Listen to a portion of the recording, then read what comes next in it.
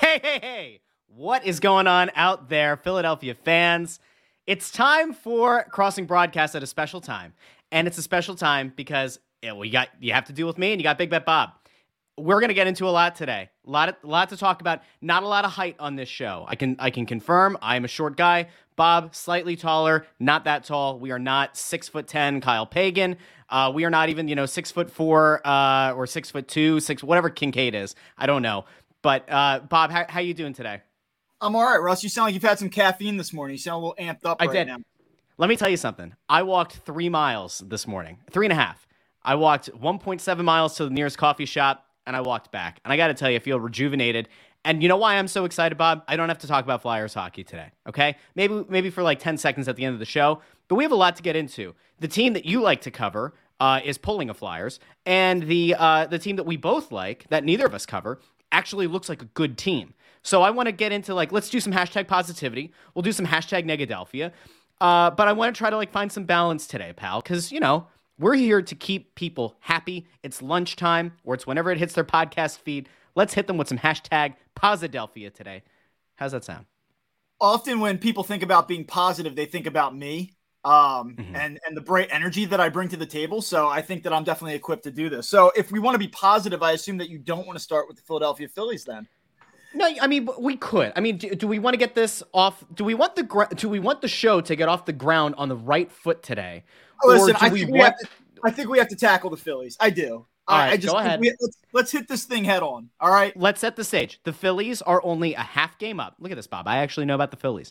The Phillies are only a half game up on the Brewers. It seemed like a foregone conclusion 3-4 weeks ago that this team was not only going to be going into the playoffs, but going into the playoffs on a hot streak. They were getting Bryce Harper back. They seemingly, had a JT Realmuto who had stepped up in a big way with Harper out. They had Rhys Hoskins, for as streaky as he could be, somewhat reliable. It looked like Castellanos maybe could start to get himself back on track, which would be a nice little boost going into the postseason. But it's all kind of fallen apart. So I've seen a lot of conjecture on Twitter from people that cover the team, from people who watch the team from a distance. Some are saying that it's the core. Some are saying that it's the fringe players. From your perspective, what has gone wrong in these last, let's say, 2 weeks that wasn't going wrong a month ago? Where did it all go wrong? Yeah, I mean, man, isn't that not the question? I think I've tried to be as fair as I possibly can be looking at this team. And, the 2022 Phillies are their own separate deal. They're not the 18, 19, 20, 21 Phillies that have had a similar pattern. I think the thing that's most disappointing about this, though, it's previously, especially the Gabe Kapler teams. I think those teams to some extent overperformed and then sort of just met what they really truly were as they got to the end of the season. This is a little bit different, though. It's not just payroll. This is a talented team that has some pretty good players on it. And they've had a lot more support from the fringes of the roster, whether it was Edmundo Sosa or Nick Maton or, some of these guys in the bullpen that struggled in the beginning of the year that were really good in June, July, and parts of August. They are a better team. They are a more complete team. They're a more polished team. And they're still unable to finish the way that they should. And so I think what you're seeing now are fans saying, this is the same old Phillies. I can't buy into this. It's just the same thing over and over again. And I totally get it. And the last week and a half, 2 weeks for this team have just been utterly embarrassing. And what they've done to end this Atlanta series and now what they've done in Chicago this week has been just truly unbelievably bad. I mean, 2 for 16 with runners in scoring position last night. You look at some of their key players, and to your question, Russ, I think the biggest problem is that their main guys just simply aren't performing when the chips are pushed into the center of the table here. I think that the Edmundo Sosas and Nick Matons of the world have done a good job in providing jolts occasionally for this team to put them on the doorstep. But it's up to guys like Bryce Harper and Kyle Schwarber to push the door down. Just some numbers here. I don't want to get too deep into this, but Bryce Harper. Get deep, buddy. Get deep. Dive into the deep end of this pool. 7 games is hitting 125. He's in 182 over his last 15. Gene Segura, 241 over his last 15. Kyle Schwarber, 196 over his last 15. So, I mean, you're looking at these guys and they have to perform. This is a team that's built upon its offense, and they just have not scored consistently enough. So when I look at it, It feels, from my perspective, I kind of gave Philly fans a hard time about a month ago. And I said, it's a shame to see a fan base that bitched and moaned for months, for years. John Middleton, he's cheap. He doesn't go out and spend. He spent on Harper, but like he doesn't go out and spend. He got Zach Wheeler. He doesn't spend. And I said, it's a shame because the team was on a hot streak. The team looked like they were going to enter the postseason strong. And like you're going out and you're seeing 13,000 people, right? And it's just like, it doesn't make sense. It's one thing if the team, looked as if they were going to miss the postseason by, say, 7 or 8 games, right? Or that they were never really a threat to make it. But like they were in strong position and it didn't feel like the city embraced it. And the thing that I would get back from people was, we've seen this before. We're used to this team falling apart.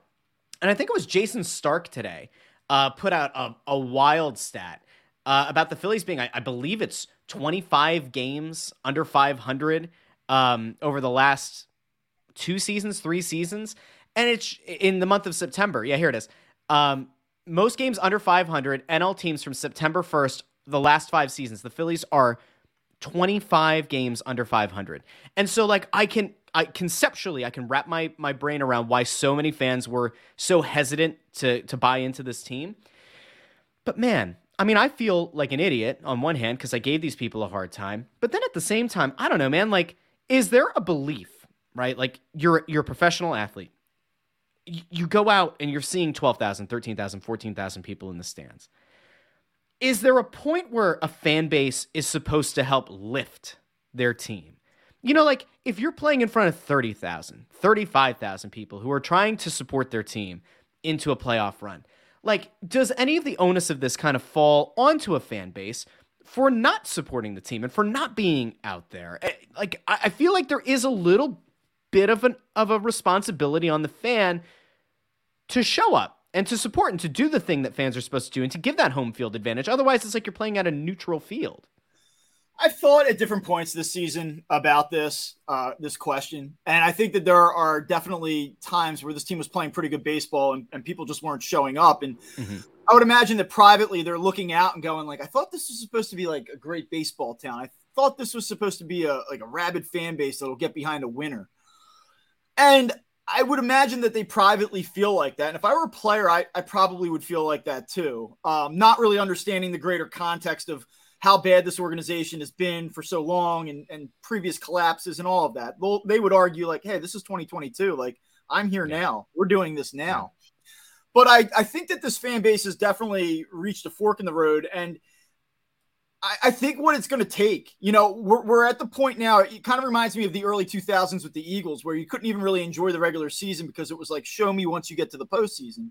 Yeah. And I think that this fan base is kind of waiting on the Phillies to prove that they can do it first rather than be there as they try to finally break through. And, not only that, but I think that these players, they need to have moments. I've said this before. They need to have moments in big spots. Like they needed somebody to come up and hit that 3-run homer last night to kind of give this team a jolt. They need to make the postseason and have guys perform once they're there and sort of capture the imagination of the fan base. And right now, this team doesn't do that. Even when it wins, like I don't think that this is a team that really resonates with the fans.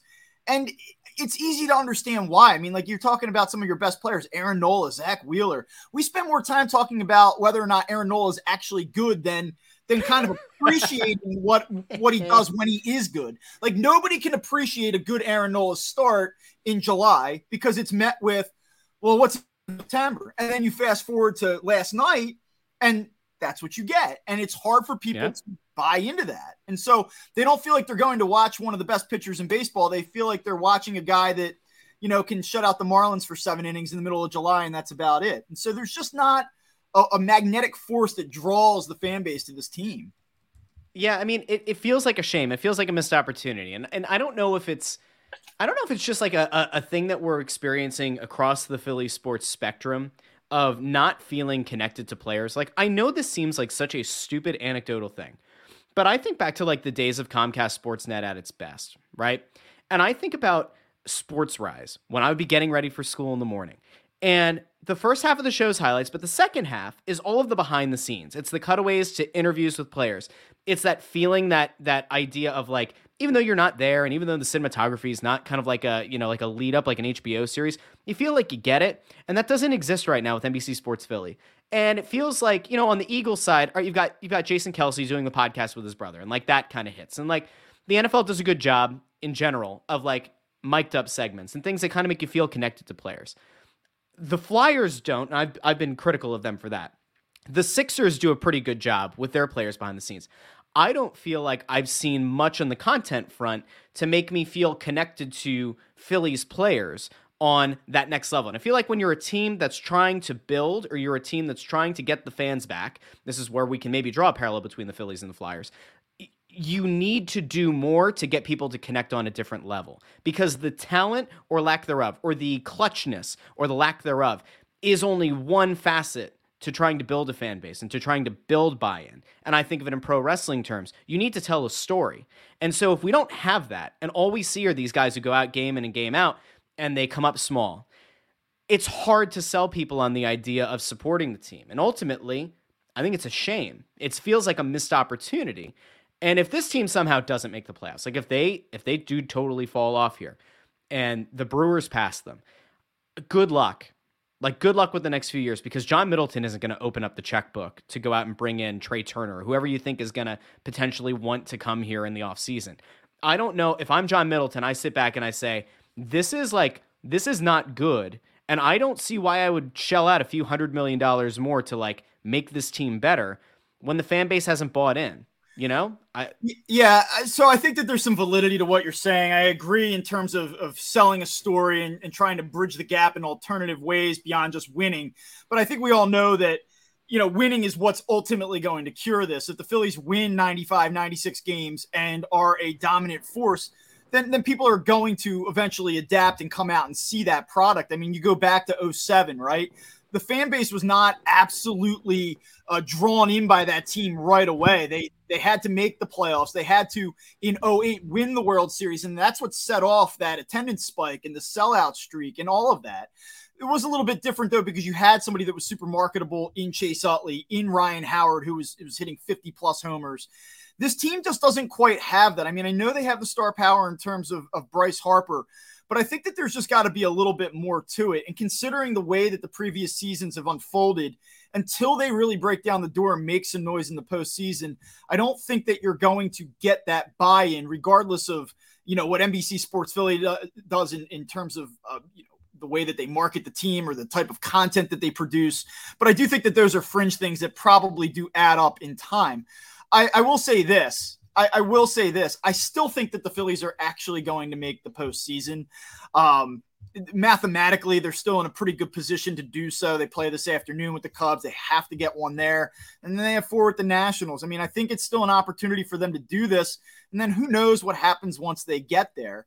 I would just say that it is so important. You talked about John Middleton. If you are John Middleton, at some point you have to get frustrated with your return on investment. And I feel like that this organization is really at that crossroads here. Like, are we going to finally do this, or are we not? The one thing that I'll disagree with what you said, though, moving forward, yeah, they need to make the postseason, but there's going to be, I think, a little bit of an additional spark here moving forward with Mick Abel, with Andrew Painter. Right? When Andrew Painter makes his major league debut, that will be the most hyped Phillies debut probably since going back to the mid 2000s, that decade, 15, 17 years ago, with Cole Hamels and Chase Utley and Ryan Howard and those guys. I mean, this is a big time prospect that a lot of people are going to be interested in. And I think that's the one thing that'll give this team a little bit of an extra push and interest.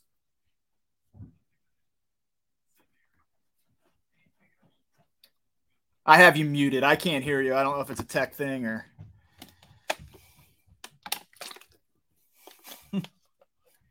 There we go. I want to ask you this, because it's about Bryce Harper. This is not hot takey, I promise. Is part of the problem with not buying into Bryce Harper the fact that like so much of it is like superficial, in that like there's something to be said for a guy who like goes through the entire developmental system and feels like they're part of the fabric of the team. And like you see them, come from being a highly touted prospect and then like becoming a major leaguer and then maybe even taking that next level. Where like we didn't have that with Bryce Harper. I mean, he came in, he played at a really high level, he won an MVP, like he was on MVP track again this year before he got hurt. And it just kind of feels like, he's that piece that's supposed to put you over the top, but like you're supposed to kind of have that young core that you can kind of latch on to. And Bryce Harper, to his credit, like really did try to go out of his way to make it seem like he was embracing the city and like the fanatic socks and everything. But like, I don't know, like, is it just that like people kind of feel like, all right, this is pandering, like initially there's a lot of excitement and then you're just kind of like, I don't think that at all, Russ. I think that there is some pandering for sure. But I do think that there's a genuine buy-in from the player. I mean, I think he wants this organization to win. I think that he knows his own profile, and this is a selfish reason, but even the most cynical way of looking at this, he knows his own profile from a national perspective is only going to go so far if the team that he plays for is irrelevant, right? Yeah. So I think that there's a genuine buy-in from Bryce Harper with the organization.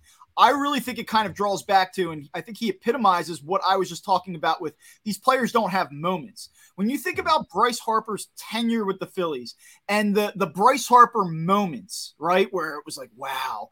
And he won an MVP last year, and he may have again this year. But right now, when I think about Bryce Harper's defining moments with the Phillies, I think about two different things. A grand slam that he hit against the Cubs in, I want to say, August of 2019 as a walk-off. And then the home run that he hit against the Angels earlier this spring or early summer, I guess it was, early June. Like, those are the two, like, defining Bryce Harper moments for me as somebody that's covered this team. And, like, that isn't going to get it done. Like, you know what he needs? Like, he needs a moment like last night where he comes up in the ninth inning is the tying run, and this team is sputtering, and everyone's like, Jesus Christ, here we go again. And he pops a 2-run homer at Wrigley Field to tie the game, not strike out on 3 pitches outside of the strike zone, and that's the problem. He does not have that defining moment in a big time spot where he validates his existence with this franchise. And he needs one because he's been here for 4 years now and this team's not made the playoffs. And like, for him to really vault his profile and really vault that juice in this city, that's what it has to happen. And he can hit 37 home runs, but it's got to happen at the right time now. Yeah, I mean, and I want to put this out to the people. We did this on social, but like I think today the goal is maybe to be a little bit interactive with the human beings who are watching on the YouTube channel. And if you're listening on the podcast feed after the fact, thanks for being here. But if you're watching, we'll take your questions, comments, and concerns here. Let us know how you're feeling about the Phillies. But Jim Keith says that COVID put a huge damper on all the excitement of Bryce Harper coming here. I would say there's some validity to that. Your thoughts? Do you agree with Jim? Yeah, I definitely agree with that. I think that's definitely a part of it. I guess I thought that when baseball came back and, the parks reopened, that there would be, an appetite for that missed time. And it just seems like things didn't quite fully recover. 2019, if you look back at it, it was a disappointing finish for the Phillies. And when they signed him and then you bring in JT Realmuto, you're thinking like, wow, they've arrived. They're finally going to do this. But as you watch that team play out, you realize that they just had no depth and that maybe they weren't quite ready yet. But it felt like coming into 2020, like, hey, this is year 2 now of Bryce Harper. They're going to take this step forward. And, baseball just was not certainly it was not the same in 2020, but it wasn't the same in 21 either. And I definitely do think that it probably derailed some of that momentum and some of that hype of him showing up here. Yeah, I think that's definitely true. Yeah, I mean, and I guess the thing to kind of put a cap on this, to put an end on it, unless there's somebody in the comments who like wants to throw their idea out here, is ultimately it's a good thing for the Phillies if they make the postseason, right? And it would do a lot for the city to see a team make the playoffs and to kind of bridge the gap here, because for better or worse, like there will be excitement around the Sixers season, right? Yeah. There are going to be plenty of different ideas of how far that team can really go. Are you relying too much on former Rockets that are past their prime? Like, we can get there. But, like, there's still a thought that they're going to be a top 5 team, top 3 team maybe in the Eastern Conference. So there's excitement there. The Flyers season is, like, totally dead on arrival. We know that. The front office doesn't know it, but everybody else does. So that's, like, one team that you just kind of factor out.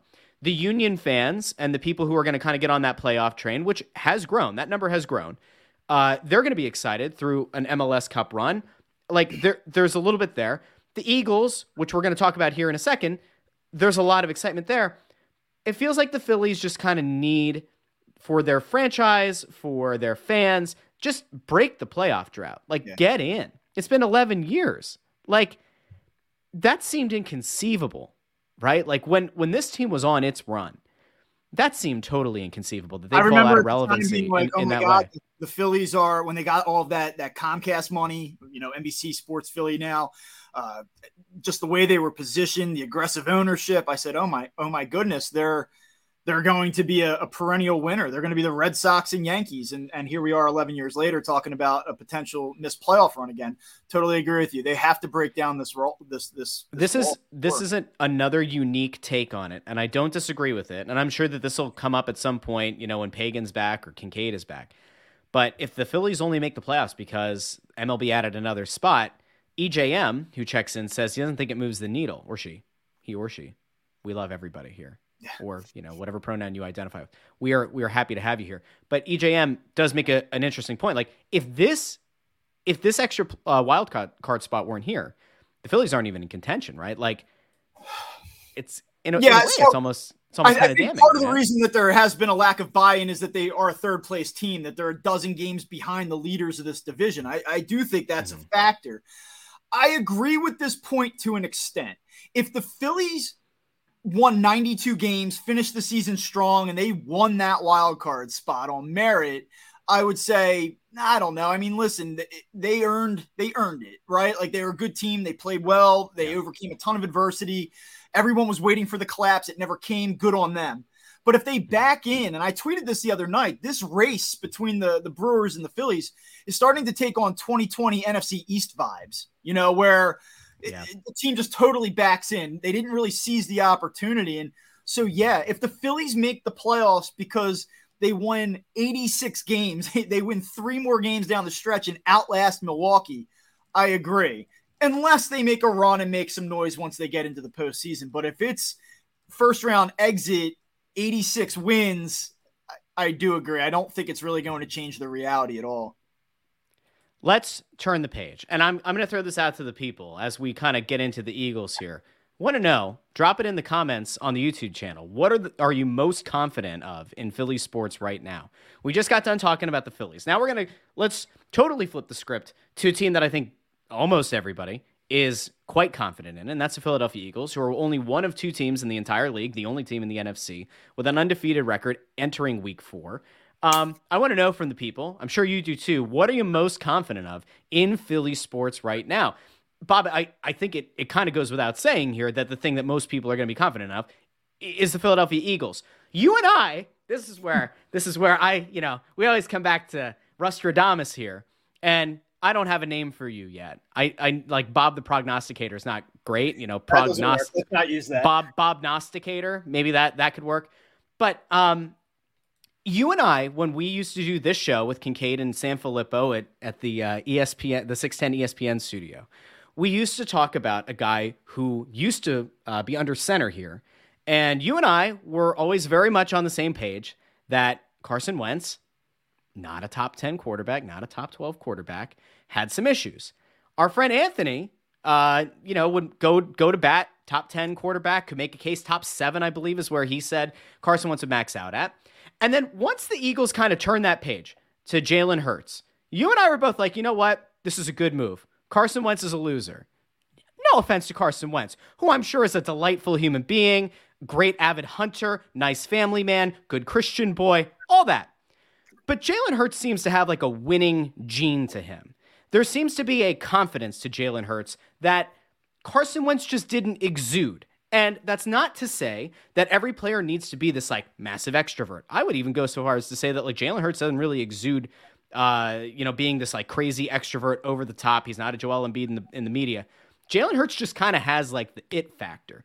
And I'll be honest, for as much as I was behind Jalen Hurts last year, I did not expect his play to take that next step like it has so far through the first 3 games of the season.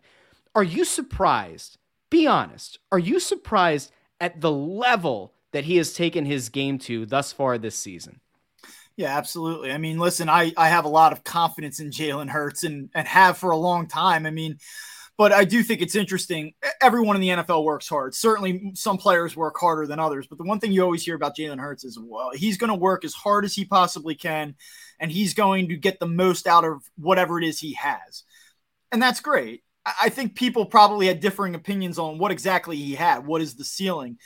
And I thought that he could be a slightly above average quarterback in this league, that if you build a really good team around him, he could win a lot of games for you. The ceiling through 3 weeks. And again, I don't want to be one of these guys. I think it was Mike Sealski who wrote something along the lines of like, you shouldn't be excited about Jalen Hurts because we saw this happen with Carson Wentz before, or whatever the premise was. Wait, Sealski took a shit on like people's excitement about something in Philly sports? Don't enjoy something. And that's fine. Like, I understand what Mike was driving at. And I get it. Yeah.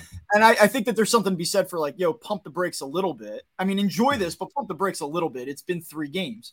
But you're starting to see here that the leadership is real. The passing improvements, the accuracy, the timing, the anticipation is real through 3 games. And you can start to say, like, this does not look like a player that's just going to be completely overwhelmed the way that he looked back in January against Tampa Bay. This is a player that looks like he still has some room to grow. And so it's not going to be just this linear progression from here through week 18. I don't know that he wins the MVP or anything like that, but I think what you're looking at right now is a quarterback that probably has top 10 potential, and you can win a lot of games and potentially a championship with that. It's wild. I think the thing that stands out the most right now is that his release time has reduced by, I think, 1/3 of a second. His ability to get the ball out of his hand quicker than he did a season ago, which I think is indicative of 2 things. And one of them, I actually have to give Howie Roseman credit on. And you know me, I'm big, Howie institutional arrogance guy, right? But there are 2 things I think are at play. One, he's more confident in the offense. He's more confident in his position as the starting quarterback of this team. But the bigger thing is Howie Roseman has surrounded him with weapons. Yeah. I would actually make the argument that the only place that they're deficient on offensively is they don't have a star running back. They have like a pretty decent running back by committee. They don't have a guy who can get you consistently a tough 100-yard game. And that's okay. Like, I don't necessarily know that you need. Yeah, I don't think their offense is really designed or built for that. I think they'll have those pop games, but they're not a team that needs to or wants to run with a single player 120 yards a game. It's just not really what they do philosophically. Yeah, and so I look at, they made one move this offseason that I think has fundamentally altered things, not on the defensive side. They made a bunch of moves there that I think have paid dividends, especially in the secondary, the last-minute move to get help in the secondary where it was, absolutely needed, and the Saints made a huge mistake. But on the offensive side of the ball, they did something that, for once in Philly sports, has had a positive cascading effect. The acquisition of A.J. Brown has allowed Devontae Smith to blossom because defenses can't just cue in on him like they did a season ago. Quez Watkins now has more space in which to operate. Dallas Goedert hasn't exactly had like the biggest, eye-popping numbers, but he has been open in spots, and it's actually, I think, kind of encouraging that Jalen Hurts hasn't relied on him as like the check down blanket, like the safety blanket, like we usually see young quarterbacks do with tight ends. A.J. Brown inspires the most confidence that a wide receiver, I think, has in his role since Terrell Owens was in town. Now, I know that there are people who will immediately scream Deshaun Jackson, game breaker, deep threat, how dare you say that? But what A.J. Brown is able to do, his ability to body up, to snatch a ball out of the air, you feel confident that 9 times out of 10, the ball goes to A.J. Brown, he's going to rip it out of the air. Right. And look at what it did last week, especially, but over the last 2 weeks for Devontae Smith. It opened up coverage. It opened up a level of confidence in him getting himself involved in the game, so much so that when Jalen Hurts does hit him with that ball over the top into 2 defenders, Devontae Smith is confident enough to go up over 2 defensive backs and rip down a ball that, quite frankly, I don't think he would have come down with a year ago, and I don't think we've seen a receiver for this team make in quite a few years. So Where do you stand on this? You watch NFL Red Zone on any given week, and you see receivers go up and win 50-50 balls, and you're like, man, why doesn't our offense do that? And this year you're seeing a different story. I mean, listen, you said a cascading effect. It does. I think for the quarterback, it's 2 different things. One, you're talking about more space, more options. But number two, it really does come back to a confidence thing. Hey, I know that my guy can win this route. I know that my guy can win this ball.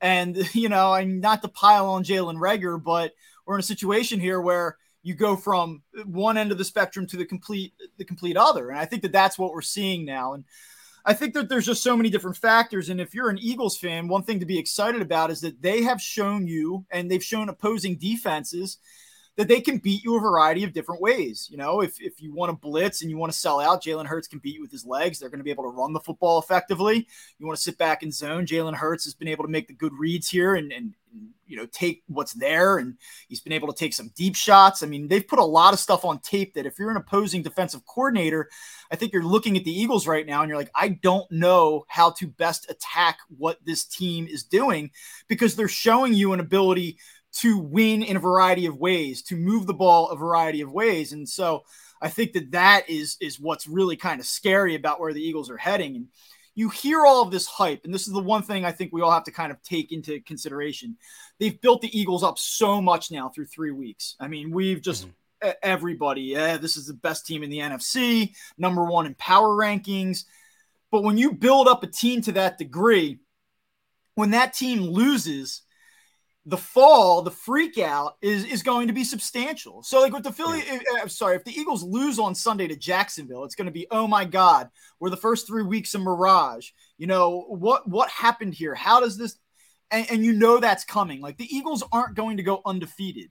In fact, I would venture a guess to say that between the Jacksonville and Arizona games, and I know they're a substantial favorite at home on Sunday, and I do to a degree, I respect Jacksonville. I think they're a pretty good team, but I kind of wonder to what degree, shut out of the Colts, then you go out west for another monster game.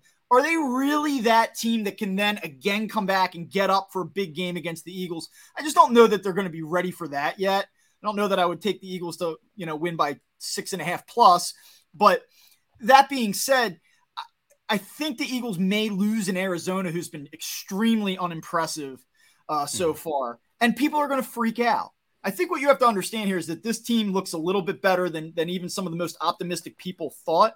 And they look like they could win 12 games here, maybe 13 games, which is pretty crazy. I think this team's legit. They'll stumble at points and Jalen Hurts will have a bad game or two.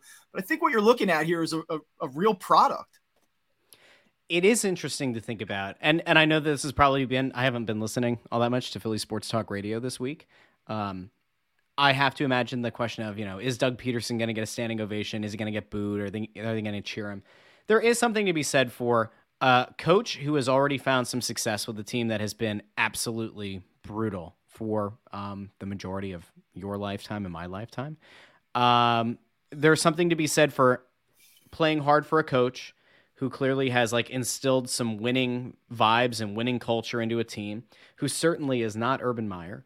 And getting up for it even more because as a player, this is our guy. Yeah. This guy got run out of town after winning our opponents a Super Bowl. We're going to play that much harder for him. And so, I actually think that this could be a trap. I think that, I do think the Eagles will win, but I think this is going to be a very painfully close game. I don't see the Eagles busting through here with a 12 or 13 point win. I could totally see this coming down, not to a last minute field goal, but maybe this is a 3-point game, with 8 minutes left in the fourth and you're going, holy shit, is Jacksonville actually going to pull this one off? I think they'll ultimately win, but there is that intangible. Yeah, I mean, listen, it's unquantifiable thing. I mean, they'll play for him. They obviously have a lot of respect for him. Doug Peterson gets his teams when they're functional and they're not run by a total dork loser quarterback who feels threatened and jealous by his backup. And, I think that teams play for Doug Peterson, and we've seen quite a bit of that. We know that. Mm-hmm. But the other real element to consider here is that Jacksonville's good. This isn't a bad team that has no talent that Doug Peterson has somehow gotten crazy results out of. I mean, that defense is legit. It's a formidable defense. Trevor Lawrence, you give Doug Peterson a lot of credit, but you're talking about a guy that was viewed as a generational talent when he was drafted. I think it speaks more to how inept Urban Meyer and that coaching staff was really. And I think what you're seeing now is a pretty damn good player with a pretty good run game You know, I really do think that this is a legit team on paper. And I think it was Ross Tucker. I know he was on this show earlier this week, but I had heard him on the radio earlier this week. And he's like, I have Jacksonville as like the 9th best team in the NFL. And I mean, they're projected currently, when you take all the formulas and advanced analytics into consideration, and they're projected to make the playoffs, and not just because they're 2-1. You know, so you're talking about a real team here, and this is going to be a good test for the Eagles. I feel like the one thing that we can agree on, and that I think everybody's going to be able to agree on going into this, is so far, and it's a very limited sample size, there's nothing right now to tell us that the Eagles are going to come up small at the start of the game. Like, I know that traditionally, or at least you look at the last 3 years, there have been games where it's felt like the Eagles have taken way too long to get into games, where you're like kind of smashing your head against a wall. Like, why does it feel like they need a quarter to get themselves revved up to play? And to their credit, the one thing that it seems like they have had no issue with this year is getting up for these games.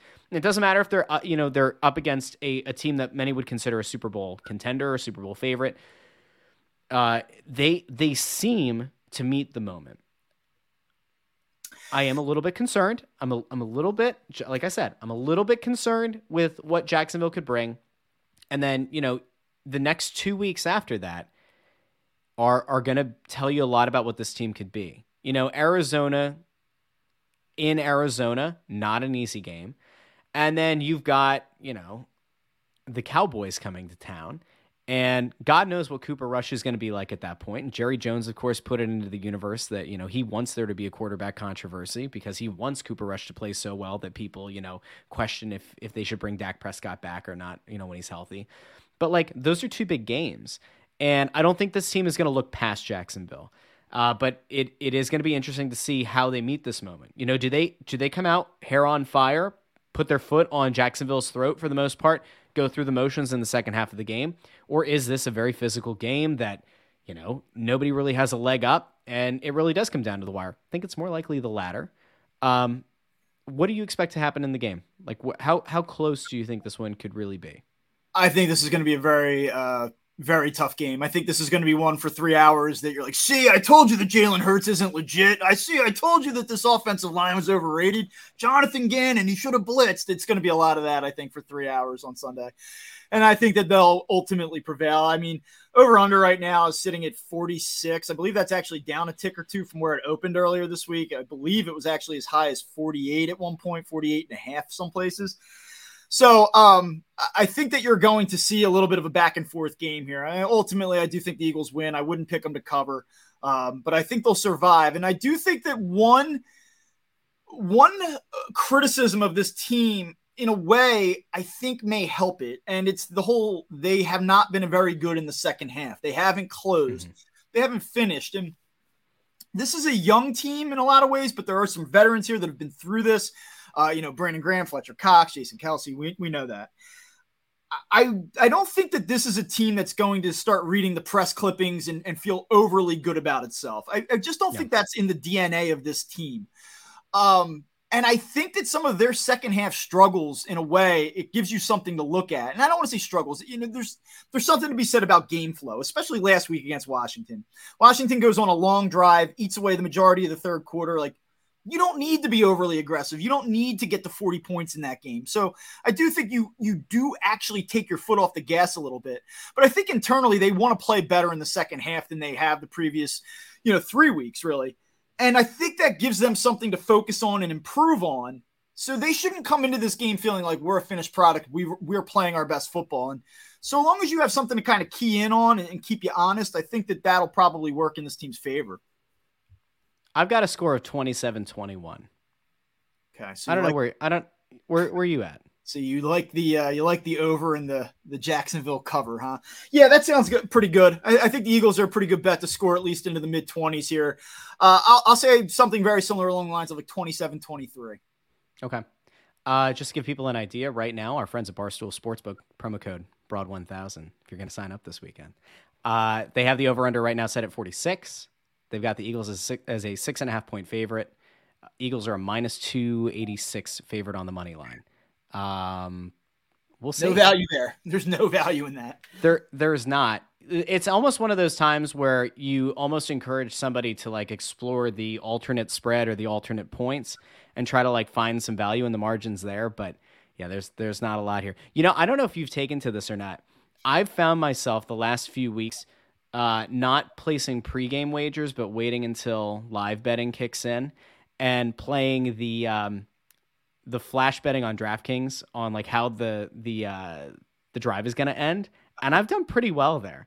I don't know. There's just like something about that idea of momentum. I know how like that story ends, unfortunately, but there's probably a little element of beginner's luck to that, but we'll see. Nah, Bob, you know what I would tell you if I were betting this, I know, Kyle usually has me come in and say, like, give us a pick. I would take the over in this game. And the weather does concern me a little bit. It looks like we're going to miss the brunt of that during the Eagles game. I think there's some showers that they expect to maybe come in the middle of the game. But I don't think, unless the winds are crazy, which right now they're not talking about, but all things considered, I mean, you look at the Colts and they've allowed a combined 10 points, or I'm sorry, the Jags, the last 2 weeks, a combined 10 points.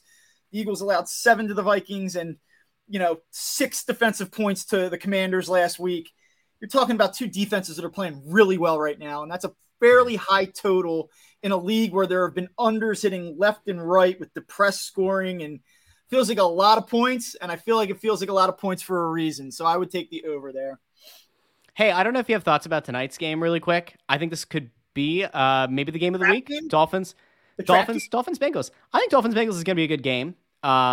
Let's chill a little bit, Bob. I'm sure people can find over on crossingbroad.com. DraftKings has the Bet5 Win 200, and of course the promo that has cost them money, the up 7 early win promo. So if you're not a DraftKings sportsbook user right now, if you sign up, go to crossingbroad.com, sign up there, help me and Bob out. If you go there, you can opt into a promo. It's the up 7 early win promo. As long as your team takes a 7-point lead at any point in the game, they'll pay out the money line win early. So if you're on the fence about like Miami winning or about Cincinnati winning, they take a 7-point lead and then get blown out 42-7, you still win. That's kind of nice. Anyway, yeah, you can actually get your money back right away and then reinvest it live on the flash betting and lose it all. There you go. That's what nice we are here to help. We're here to help those who want to dive into the sports betting waters. Yeah. Hey, real quick before we head out here, I wanted to get your thoughts on the Philadelphia Flyers. Do you? How many games are you going to watch this year, Bob? Just out of curiosity. Now, let me ask you this. So, John Tortorella, who I think most like Torts, yeah, Torts is kind of going out. The team's kind of building the entire identity of the team around the head coach, which they've tried before and hasn't worked. Just in a general frame, do you like seeing an organization build their identity around their coach? It kind of seems like not the best method here. Like, can you remember a winning team that's been built almost entirely around their head coach? Marketed or built around the personality of a head coach? I would say marketed. Yeah, that's what they're going for here. Probably not. I would say that there are probably very few examples of that. I would tell you that guys like Mike Tomlin sort of set the tone, going to the NFL. I think that they're kind of tone setter, personality setters. And there's obviously been some results there. So yes, I mean, there's definitely examples of saying that this is our guy, let's work down from there. But no, it's probably not going to go well. But I do think that at least one thing that Flyers fans will probably be able to take comfort. Yeah, Rex Ryan with the Jets. Rex Ryan with the Jets, says Andrew. That works for a very short period of time for sure. I do think that one thing that'll be kind of comforting or maybe at least therapeutic for Flyers fans this year is that they will often be frustrated and the coach will probably convey that frustration. And that'll probably resonate. That was the one thing that always frustrated people with Gabe Kapler and Joe Girardi taking it back to the Phillies. It's that you're having these losses that make you want to rip your hair out and you're getting like, well, he's trying and we'll do better and we'll see what happens. And you're not going to get that with John Tortorella. I mean, he came out yesterday, right? And basically told press, I don't know if we have a captain right now. Like that's, you get that honesty and people probably at least have some initial tolerance for the pain, early on. Okay. I think That's that's a my good spot Flyers to. take, right? I think that's a pretty solid Flyers take by the Phillies guy. That's pretty good. Yeah. I think it's probably it, Bob. Unless there's anything you wanted to get into about Philly sports. Anything anything No, it tickle looks your like we're fancy having at this point? It looks like we're going to have a double. I'll leave you with a take here. It looks like the Phillies are going to play a double header because of the hurricane. So they're pushing up the double header against Washington, which would have taken place on Saturday to Friday. Yeah. So I think you'll have a pretty good idea where the Phillies are at come tomorrow night. The Phillies are either basically going to solidify their playoff positioning or you know that this is over. So at least for Phillies fans, the torture should last only another 36 hours or so. And just to put it on record, you do believe that the Phillies are going to make the playoffs? I do. I think they'll win today, and then I think they'll do to Washington what they've essentially done to Washington for the bulk of the year, and then it'll probably get a little weird out in Houston. But I think they squeeze in. I just think you sit at I know this is an insane theory, but I think you sit at a roulette table and you watch it come out black. And eventually it has to come out red. And I think that's what's going to happen here. I've been around this team. I mean, I'm not just like some dude sitting on his couch all summer watching this. Like, I do think this team's a little different. I don't think it's a championship team, but I think that there's enough pride and enough talent there that they can figure this out over the next week. Would you say the Phillies are a valuable bet at plus 2,000 to win the National League? To win the National League? No, they're not going to win the National League. No. I mean, the path there is St. Louis, I guess the Mets, Braves. I mean, there's no way. No, it's not happening. Yeah. Maybe a series. I don't know what our guy behind the glass is saying. There's breaking news. I don't know. And then is there breaking news? With the cliffhanger. I don't like when he drops these things in. Like he drops a nugget. So this is either going to be one of two things. And I should turn on his camera. Hopefully he is decent at this point. I want to know what the breaking news is, unless this is like sarcasm because we said that the Phillies are going to make the playoffs. He says hold. The hell's the breaking news? If anybody's out there watching right now and you know what this breaking news story is, what's the breaking news story? This is bad. This is called bad radio, bad potting, bad showing. Dave behind the glass. All right, I don't know what the breaking news is. I got nothing. We got it. Listen, I think it's time to go at this point. Listen, you can go follow Bob. Go follow Bob on Twitter at Bob. It's Bob Wankel CB, right? Yeah. Over on the Twitter, you can find his Phillies musings on crossingbroad.com. Of course, if you search his name, you can find him writing about legal online sports betting in a number of markets. By the way, if you're watching from the great state of Maryland, you're going to be getting sports betting soon. What's this? What am I looking at? Crystal Rich. Crystal Rich is not renewing Sixers Outsiders. Wow. Okay. We do need to talk about this, Bob. This is perhaps the most seismic shift in the history of Philly sports media. I don't know how Philly, NBC Sports Philly doesn't renew Sixers Outsiders. You talk about a show with a ton of insight. You talk about a show with great engagement. I don't understand. I don't get it. Yeah, I'm utterly. Question. I'm speechless. Is this because Tyrone is on the best show ever? Like, does he just need to focus his efforts? Was he going to walk away from the show? I think Crystal Rich seems nice. I will say, I feel like there's a spot in Philly sports media for Crystal Rich. It might not be on Sixers Outsiders.